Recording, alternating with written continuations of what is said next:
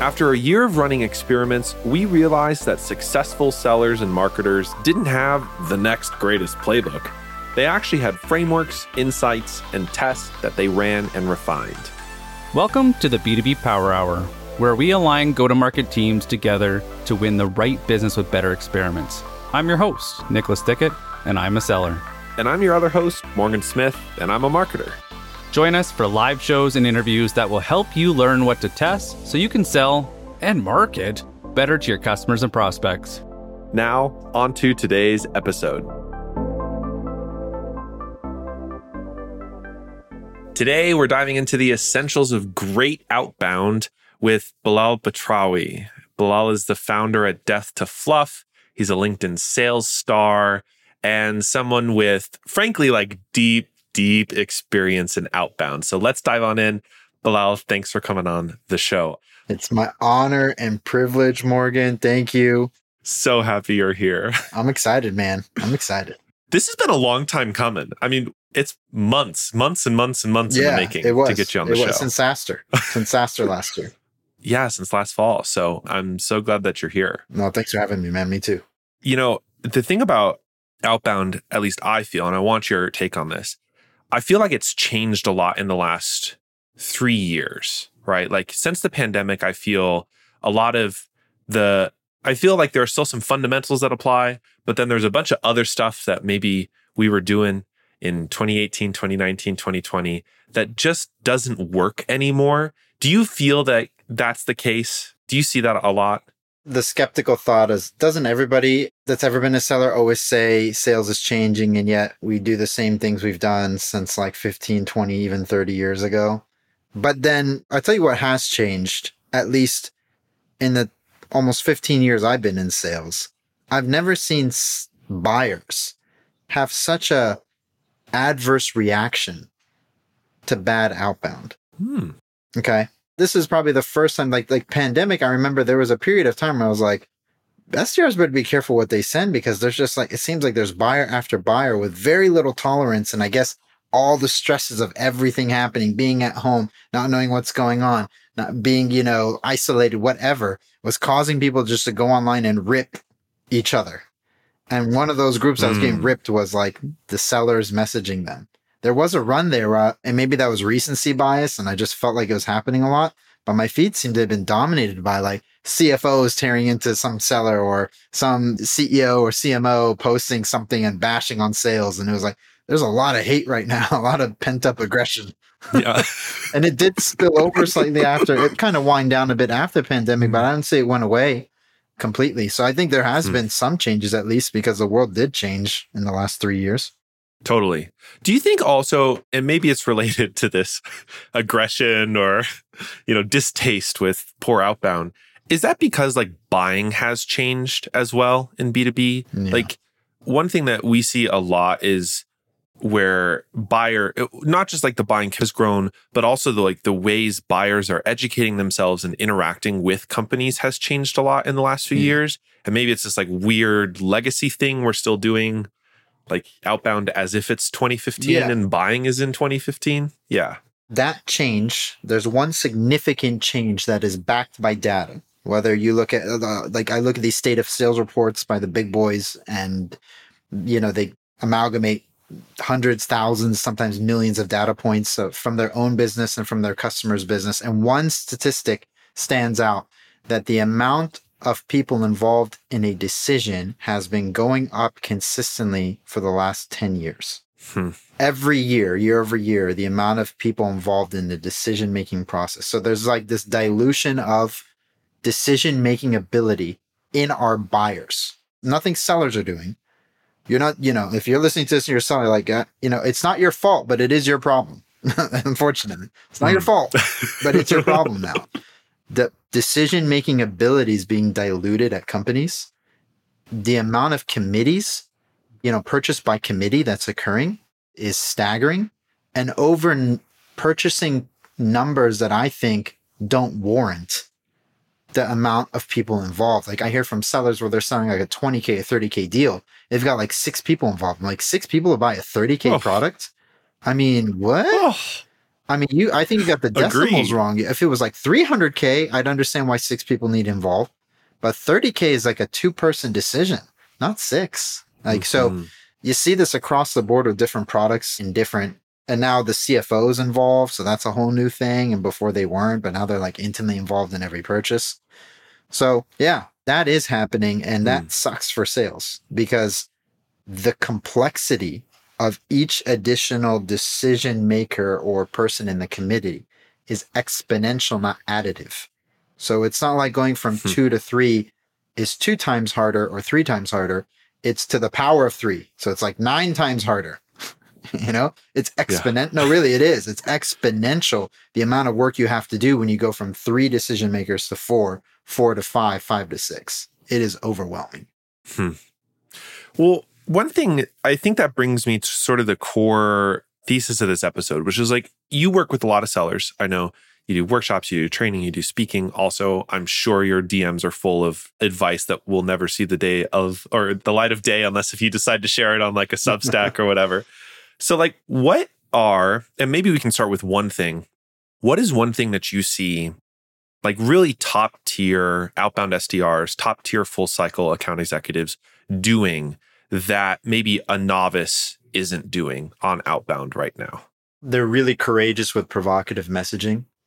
Like they know how to activate the limbic brain of their buyer, and they have either the psychological safety because of the management team that they work for, whatever it is, or just the confidence as being a top professional or like an elite practitioner to write messages that I think other sellers would shy away going towards. I mean, if you can activate the limbic brain of your buyer in a cold email, you're not doing it by playing it safe. You took a risk, whether it was a meme that you threw in there or a GIF or some sort of visual aid, or because you decided to kind of put a stake in the ground and make them choose between A and B.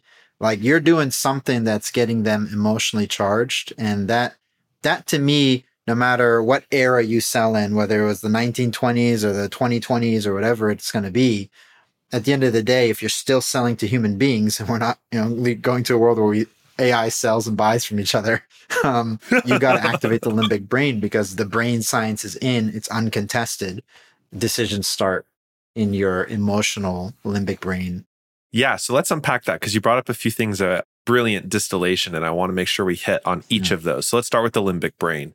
What is it? How does it work? So it's got different names, your croc brain, your old brain. It's essentially the brain stem, the part of your brain that goes down your neck, and it's responsible for fight, flight, or freeze reactions.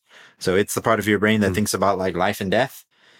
And it is where decision-making starts. Like they've done the MRI scans and the CAT scans and all this stuff. In fact, the science is so overwhelming in this category that I think over like almost 10 years ago, there was a research institute in Germany that could predict the decision people are going to make a full 8 seconds before they were even aware that they have come to a decision, just by looking at the brain scan. It's wild. Imagine 8 full seconds before you're even aware you've made a decision. They're like, yeah, you're going to do this.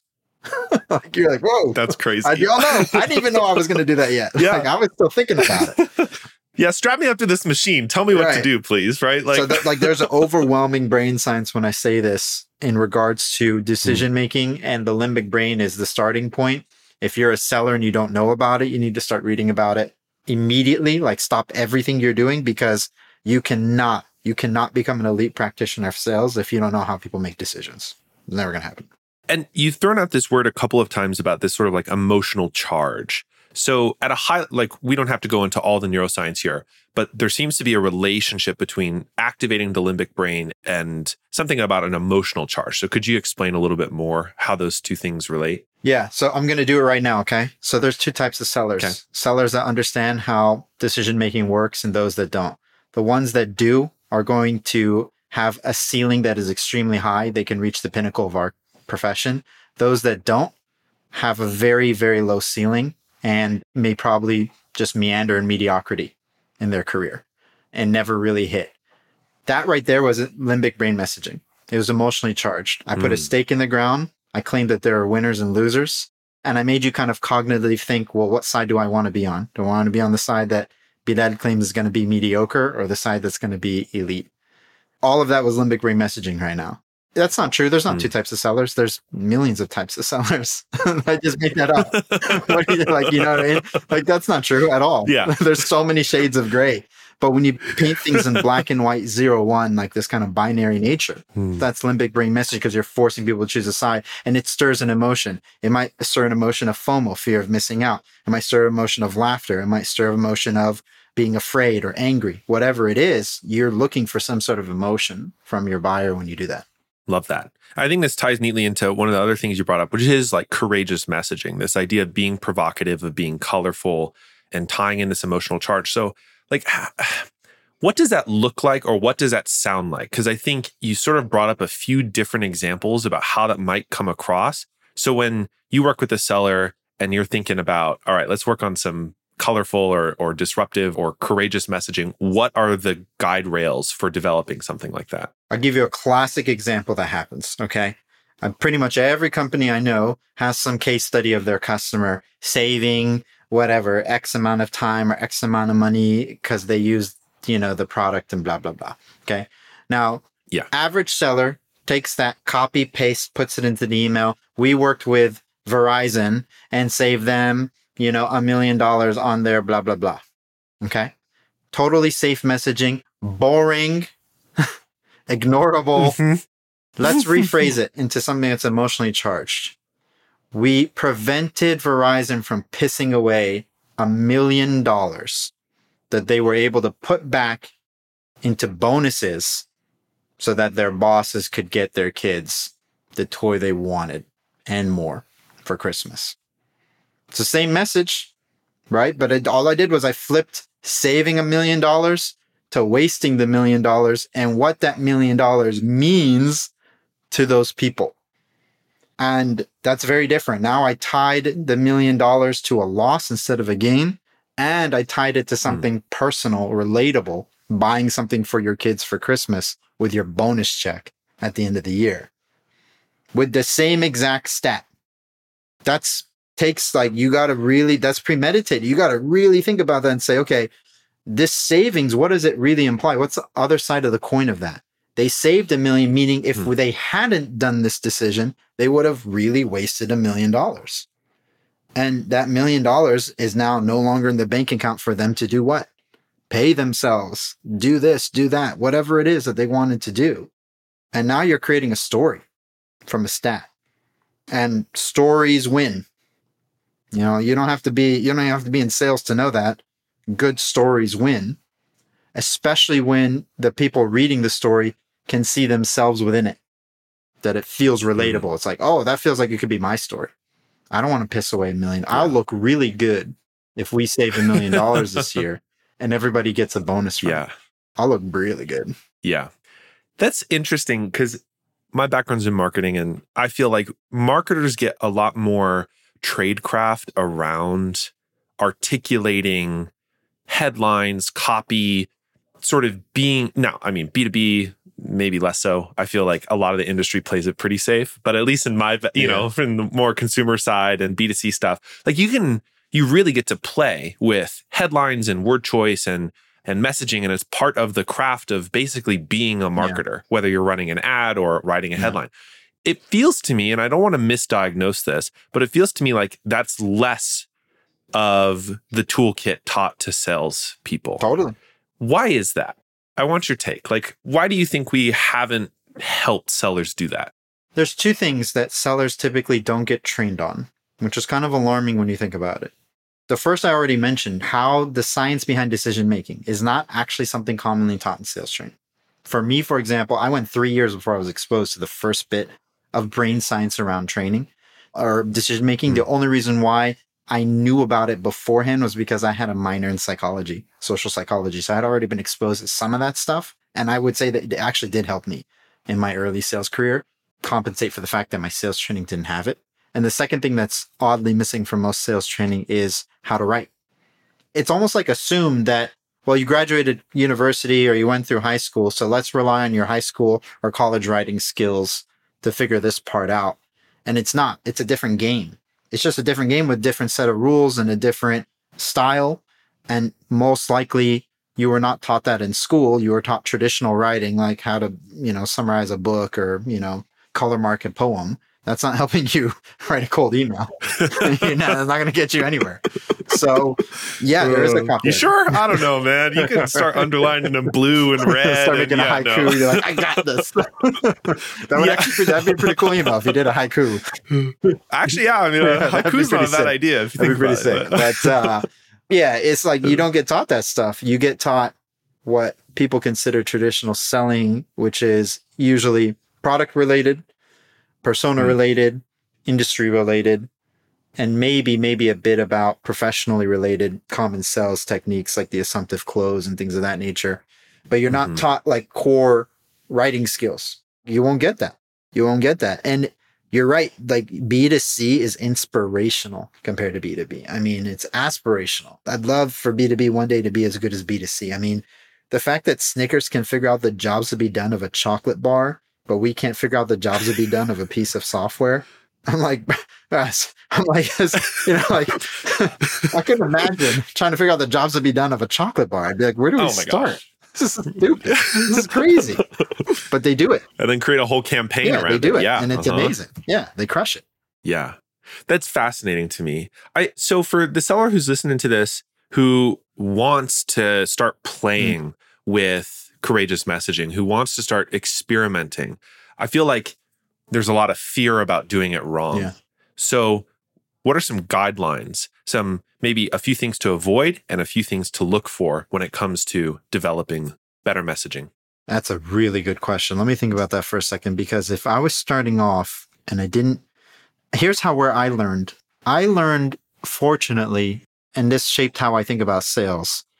I learned from master sellers. I had 2 master sellers in my career, kind of like in the middle stages, that really catapulted my understanding of the profession. And I really feel like sales is a trade skill like carpentry. Like anybody can pick up a knife and start whacking wood. You're not going to be very good at it, but you can do it. But if you want to be a master carpenter, you better go find a master carpenter and sign up for an apprenticeship and, be their apprentice. And the same way, if you want to be an elite seller, I'd really recommend finding an elite seller and becoming their apprentice and trying to learn from them, because there's going to be things that they're not in the books that you're going to need to know to get to the next level, that they're going to show you, or they're in the books, but they're going to demonstrate the how. So that's one piece to it. But if you wanted to learn, there is a world of material on copywriting for B2C. Now, it takes some translating as a B2B seller to really understand what they're talking about. But some of the core principles are very obvious when they talk about it's got to be about them, not you. You want to use provocative messaging. So we're going to use words that elicit an emotion. So instead of saying saving time, we're going to say pissing away. Like that has a different feel. Those words don't feel the same. And one is much less of a common saying and much more aggressive and carries with it some context or some connotations to it. Using the word cheap instead of the word economical, right? When it's your competitors, it's cheap. But when it's about you, it's economical. You're not cheap. Never be cheap, right? And you could do these sort of ways of manipulating the words and the feelings around the words. And it's there. If you look at any B2C, a simple Google search of like B2C rules of great copywriting, and you're going to find so much knowledge there that these marketers have discovered. And strangely enough, our best friends as sellers, outbound sellers, are direct response copywriters. They're like our, estranged cousins. They're sitting there doing what we do on a really big scale for B2C brands. These are the people who are responsible for writing, the email for, some campaign Coca-Cola is about to do to like 1 million people. But what they come up with and the rules that they follow are almost completely applicable. You can almost like copy and paste those rules for good B2B outbound, because what they focus on is buyer side psychology. And that doesn't change whether you're selling a stick of gum or a piece of software. It's the same buyer side psychology. Love that. The other thing that you brought up in your first answer, which I didn't want to miss on before we dive a little bit further, was psychological safety on the team. Because I can already hear, the manager saying, "You sent what? Like you sent an email that included pissing away to a prospect? You sent what?" So like, I mean, talk to me about either finding or developing psychological safety inside of a team, and how somebody might know they have it or don't have it wherever they work. Part of it comes from, like, I'll give you an example of how I built psychological safety on my team. Okay. If you joined my team when I was a VP, you were given day one a codified career growth plan. Okay. It just had essentially, like in a list format, everything you'd have to do to get to the next level. You know, from entry level SDR to SDR, from SDR to senior SDR, from senior SDR to junior AE, and et cetera, et cetera, et cetera. And it just had levels. Okay.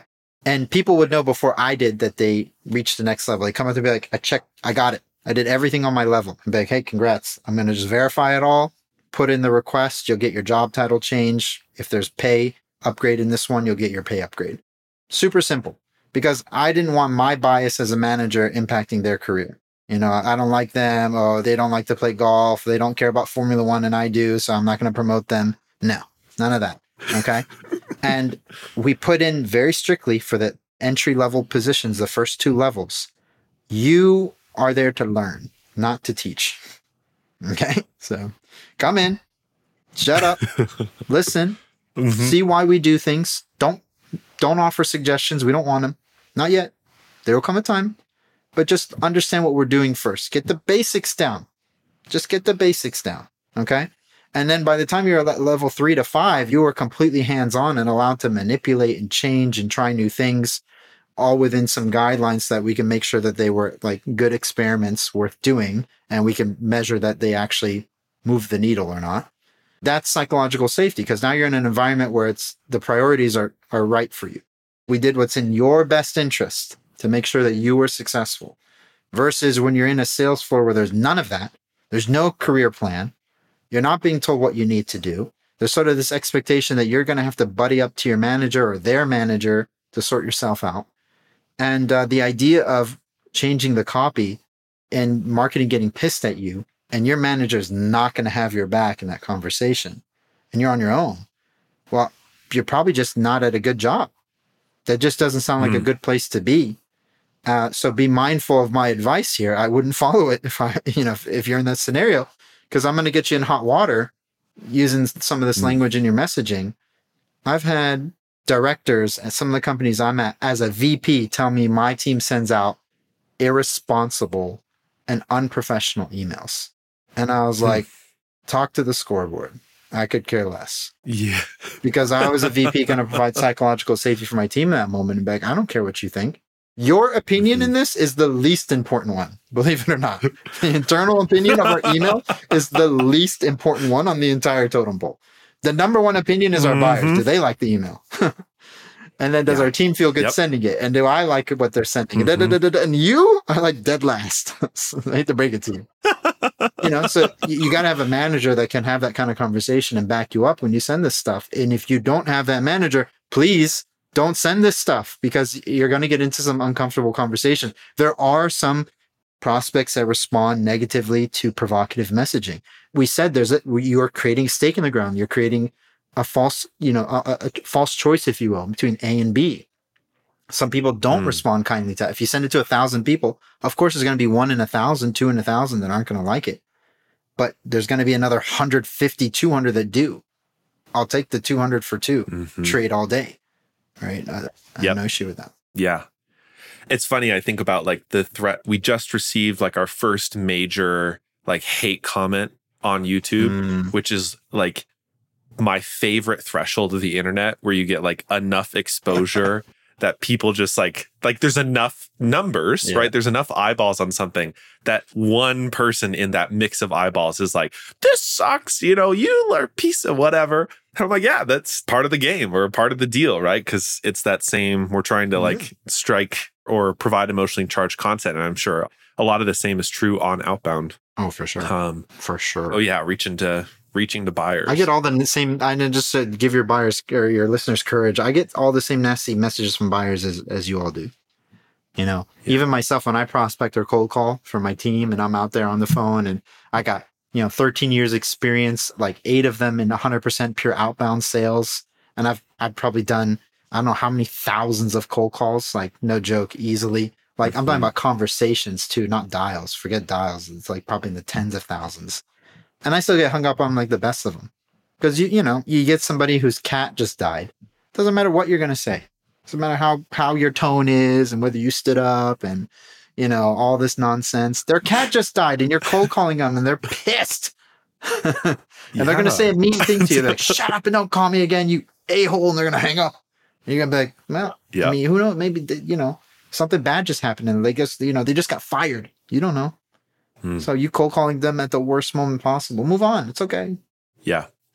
This is actually an unplanned segue because one of the things, now that you're talking about calling, one of the things I want to, we spent some time dwelling sort of on the written side of it, looking at B2C copywriting. Obviously, email is only, and sometimes social messages, but, written is only one form of outbound. So I wanted to talk through a little bit about calling and reaching prospects over the phone.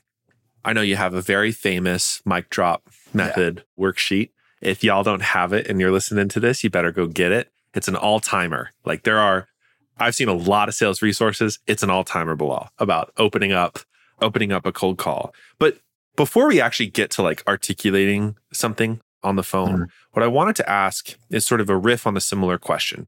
When you look at the expert SDRs or the top performers on Outbound, what are they doing to prepare for calling or prepare for their outbound, numbers that the novice SDRs aren't doing yet? Another really good question. Okay, I'm going to give an example like this. Let's say you're really good at a sport. Okay, you're really good at soccer. At some point, you're going to reach a level, whether it's soccer, basketball, tennis, pick any sport. You're going to reach a point where you're playing with other players who know how to serve, know how to pass, know how to shoot, know how to make a layup. And each of you has done thousands, if not tens of thousands of layups at this point. And yet, some of those players are going to be just way better than you. What's the difference? What breaks the mold there? Why some people surpass others when you can sit there and do 1,000 layups just like them, but they seem to always make the shot and you're kind of hit and miss. At some point, it comes down to mentality.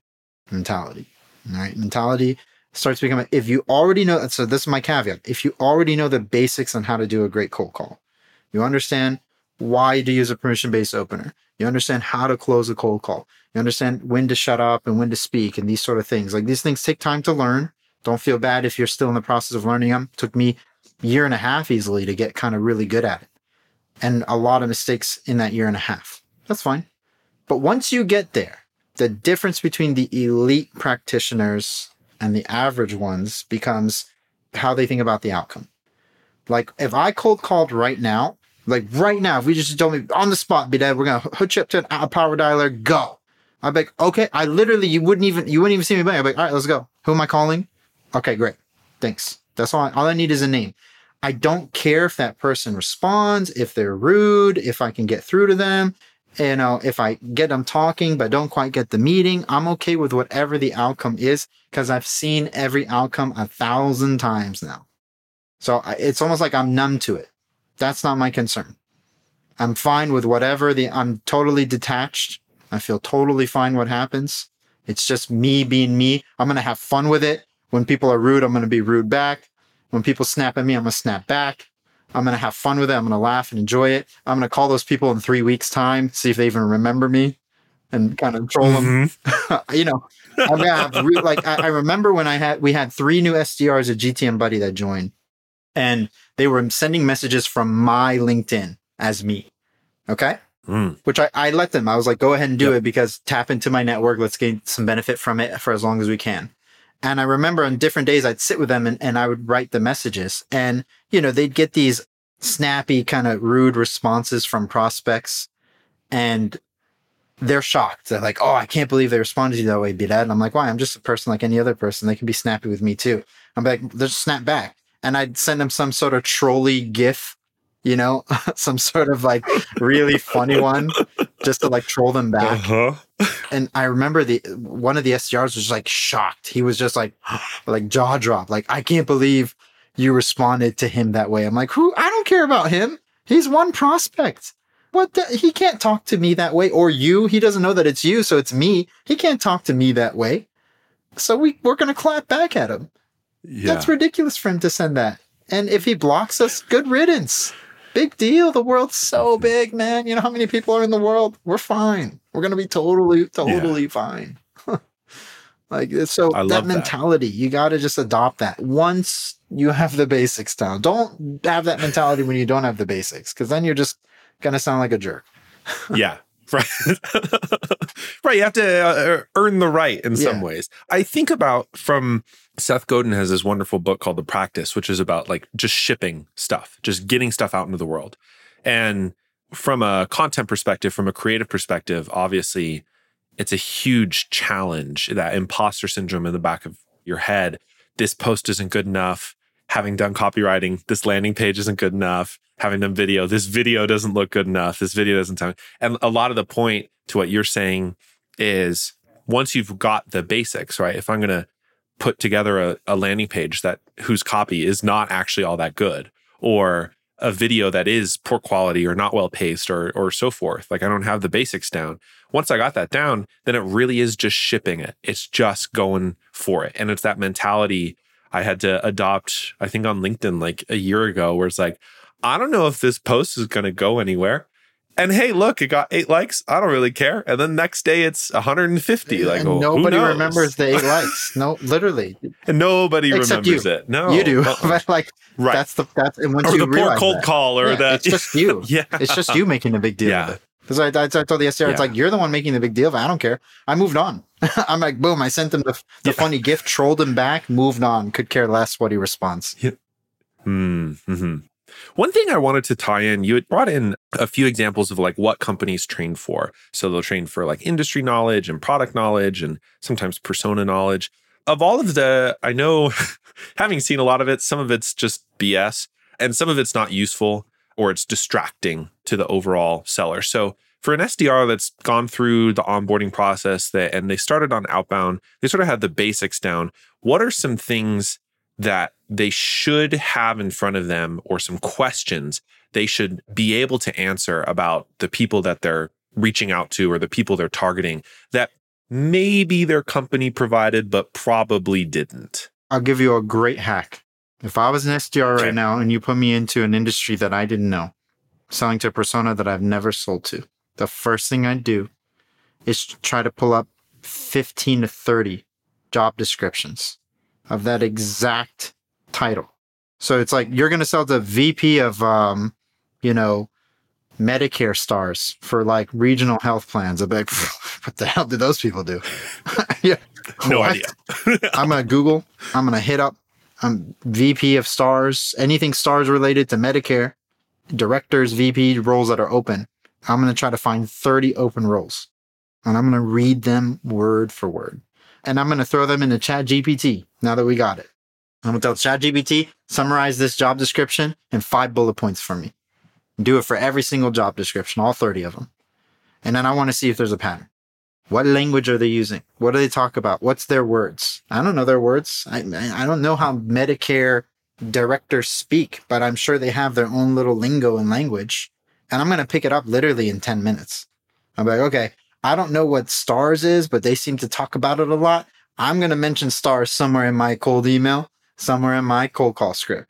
And hopefully by the time I do, somebody from the company will explain to me what a star is, but these star ratings seem to be really important for them, and that's it. I'm going to steal right from their job description. I've had, Morgan, certain email copy that was literally a word for word copy paste from a job description where I just say, I'd imagine you're working on blank, literally sentence stolen from job description. And I get, no joke, man, response to people are like, yeah, you kind of hit the nail on the head. That's pretty much what I am doing right now. I'm like, well, I hope so, because it's in the job description for somebody just like you at company XYZ. So I hope to God you're doing the same thing they are. Otherwise, we got a real problem. So, that's your hack is Look at the job description. It is a gold mine. It describes exactly what that person is. Look at the hiring manager, if you can find it for the job, not the recruiter. Most of the time, it's not even listed. But when it is listed, it's often the recruiter. Every now and then, it's the hiring manager. They'll even say in the job description, you'll be reporting to blank in this role. Go look at blank that they're reporting to and go find their job description and read it. And now combine the two. Now you're next level, right? You went from level 1 to level 2. Now you're on like level 10 doing that. Because now you know what their boss is going to judge them on and what their boss is graded on. You're already in elite status. And all you did was look at job descriptions for like a day. Yeah. Yeah. Just that extra upfront effort. Well, it's so interesting you bring this up because I think I see a lot that there's a lot of pressure on outbound sellers, whatever job title they hold, to just perform and to hit numbers and whatever those numbers are, obviously. And then quota is sort of dangled over their head as a carrot and a stick.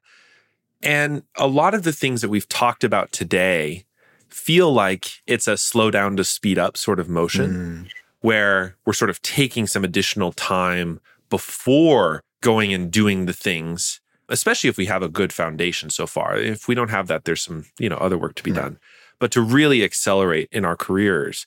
So for somebody who's maybe struggling to make time or feel like the pressure is like too great for them to just like, I got to go make all these calls today. Or maybe they are genuinely judged on, you got to hit 100 calls today or 100 dials or whatever. How should you make time for that? Like how mentally, emotionally, physically, like how can you make time for this sort of more strategic work? That's a really good question, man. And I don't know if I actually really have a good answer. I was in a cold call environment where it started off at 50 a day, then it became 75, then it became 100, then it became 120. And I remember 120 at 100, not even at 120. There was just no time to do even basic research. Just like basically looking at my list and just trying to evaluate if it's even a good list. There just wasn't time. The amount of calls you had to make in the call blocks and then between bathroom breaks and just trying to get lunch and blah, blah, blah, your day was going by fast. And some email responses. And it was just a few pepper in some internal meetings. And it was just like, man, there's no, like, you got to be on it to hit 100. And then to hit 120, it was like, no, candidly, you had to pad your numbers a bit. I had some lines that never picked up that I was like, on those days when I needed a couple extra dials, I'm like, I'm going to call this number like 3 times right now because I know they never pick up. It's good padding for the stats. So it is tough. If you're in that situation, it is tough. And you're correct and astute to point out that it is a slow down to speed up mentality. And I mean, the thing is this, and this is what drove me crazy when I was an SDR. And I'm grateful to God that I never have to go back to being an SDR again. That if you did a pie chart of all the outcomes of the day, okay, positive responses is like a sliver, negative responses like it maybe is equal or slightly bigger sliver, and then no response is like the rest of the entire pie. You spend most of the day hitting voicemails, not getting answers, sending emails that may never even be delivered, let alone opened. That's the majority of your day. Okay. If you think about that from like a Six Sigma standpoint, that would be called waste. Wasted time, wasted resources, wasted energy. So the question becomes, how do I increase my response rate by, 1%? How about this?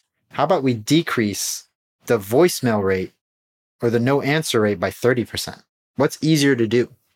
To tackle the 92, 96% of outcomes that are just a waste, or trying to address the 4% of outcomes that are a little bit more meaningful? It's easier to tackle 96. So the techniques that we're talking about, like looking at the job description and doing some provocative messaging and this and that tackles the 96. It reduces the amount of waste. You're going to have less times where you get ignored. You're going to have less outcomes where you're sounding irrelevant.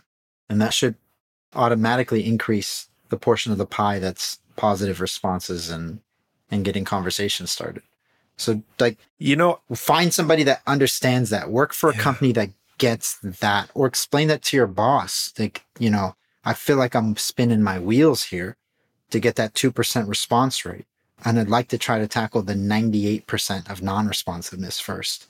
I've never been able to articulate until right now why I was always rubbed the wrong way with sales coaches, outbound coaches who are like searching for that 1%, 2% improvement. And like, I get it. I understand why it's important. And I've always understood why it's important. But I always think, I'm like, all of that effort for 2% return, like, man, that is a low return on effort. And what you just articulated, I think, connected a lot of dots for me, which is the biggest chunk of the pie, usually for most outbound sellers, is just silence. It's just nothing. And a lot of the work that we do, I suppose, on a consulting level, but a lot of the content we've done at the B2B Power Hour isn't really about, it's kind of about the 2%. It's somewhat about the response rates and earning it. But a lot of it is like, how do we reduce that? Yeah. And make major improvements on the no responses, because it is so much more effective. It is an outsized return, whether it's better targeting or messaging or going from 96 so to like 88. That's an 8% difference. Huge. That is staggering. And that's why if you talk to anybody who knows outbound would tell you the most important thing in outbound is not your cold call script. It's not your email. It's not your messaging. It's not any of that. Your number one most important thing in outbound is your list. If you have a bad list and all the right techniques, good luck. That's going to be a really, really boring grind. If you have a killer list and bad techniques and poor form, you'll still do fine. You'll still do fine, because if the list is primed and ready and it was well researched and it actually has the right numbers and all that kind of stuff, and even a bad seller will do okay with a really good list. Yeah, let's pause here for a moment, because you had brought up lists just like briefly on an aside. And I was like, I want to make sure we talk about this before our conversation ends. So I know that list building at an organizational level has a lot of varieties. Sometimes the marketing team passes off lists. Sometimes managers build territories, and then there's selected accounts if you're selling into larger ones. Sometimes there's a mix of inbound and then just like pulled 6 Sense data sort of things. So, and it can feel to the individual maybe powerless about what accounts are the right or how to sort or prioritize. So do you have a few top tips for sellers in the best ways to structure and prioritize their list for outbound? Yes, because I did it when I was an SDR. Initially, I would just call the list that they gave me, and I found out that there was just an expectation that anywhere from 15 to 20% of the list would just be bad data.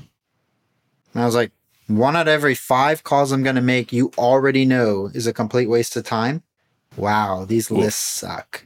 I'm not calling them anymore. So your number one thing to call or message as a seller is your follow-up.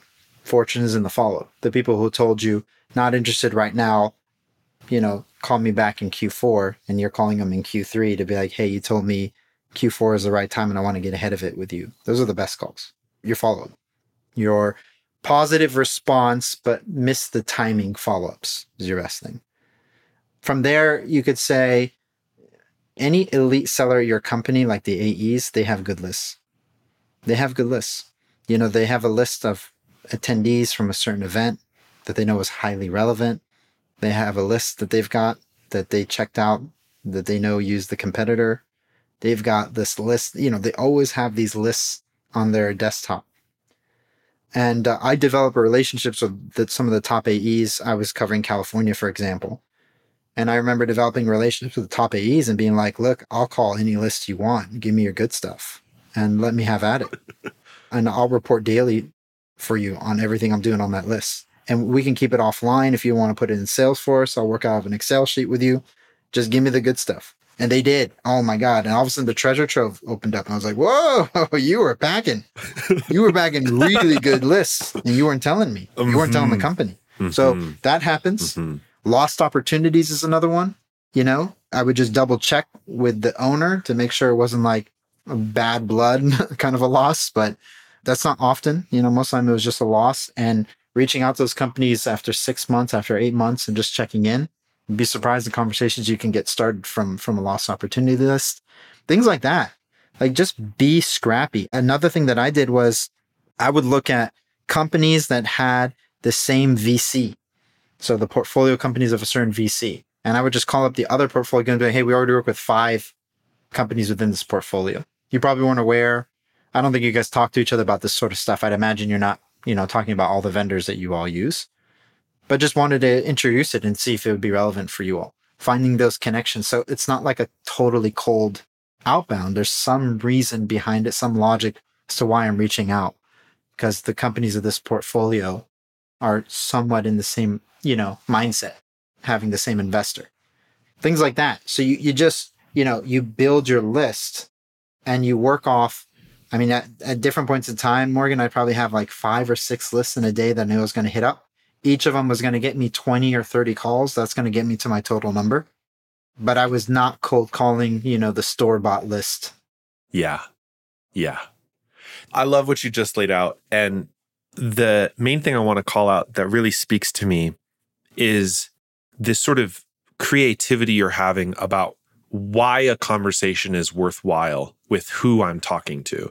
Because it's not just, I think there's a lot of good discipline around on a cold outbound, brand new list. Hey, top priorities are these for these reasons, because there's triggers or there's some insight we have about the company or there's some news event. Like there's a real fresh, good timing, highly targeted reason to reach out. And I think there's a lot of good content out in the world about, okay, you got a brand new list. How do you work it?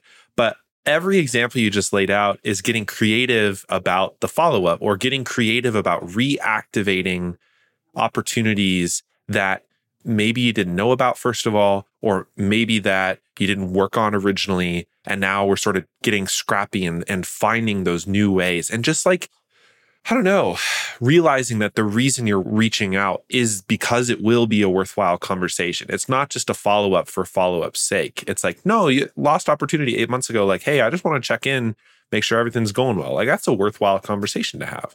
Yeah. And it ties into the mentality because I don't want to be wasteful with my own time. Yeah. Why would I want to make 100 dials knowing that 99 of them are going to be junk, or knowing that I'm working a list where 20% of it is garbage? Mm-hmm. No, thank you. No, thank you. No, thank you. I got better things to do. No, that's not sales. Yeah. I don't know what that is, but it's not sales.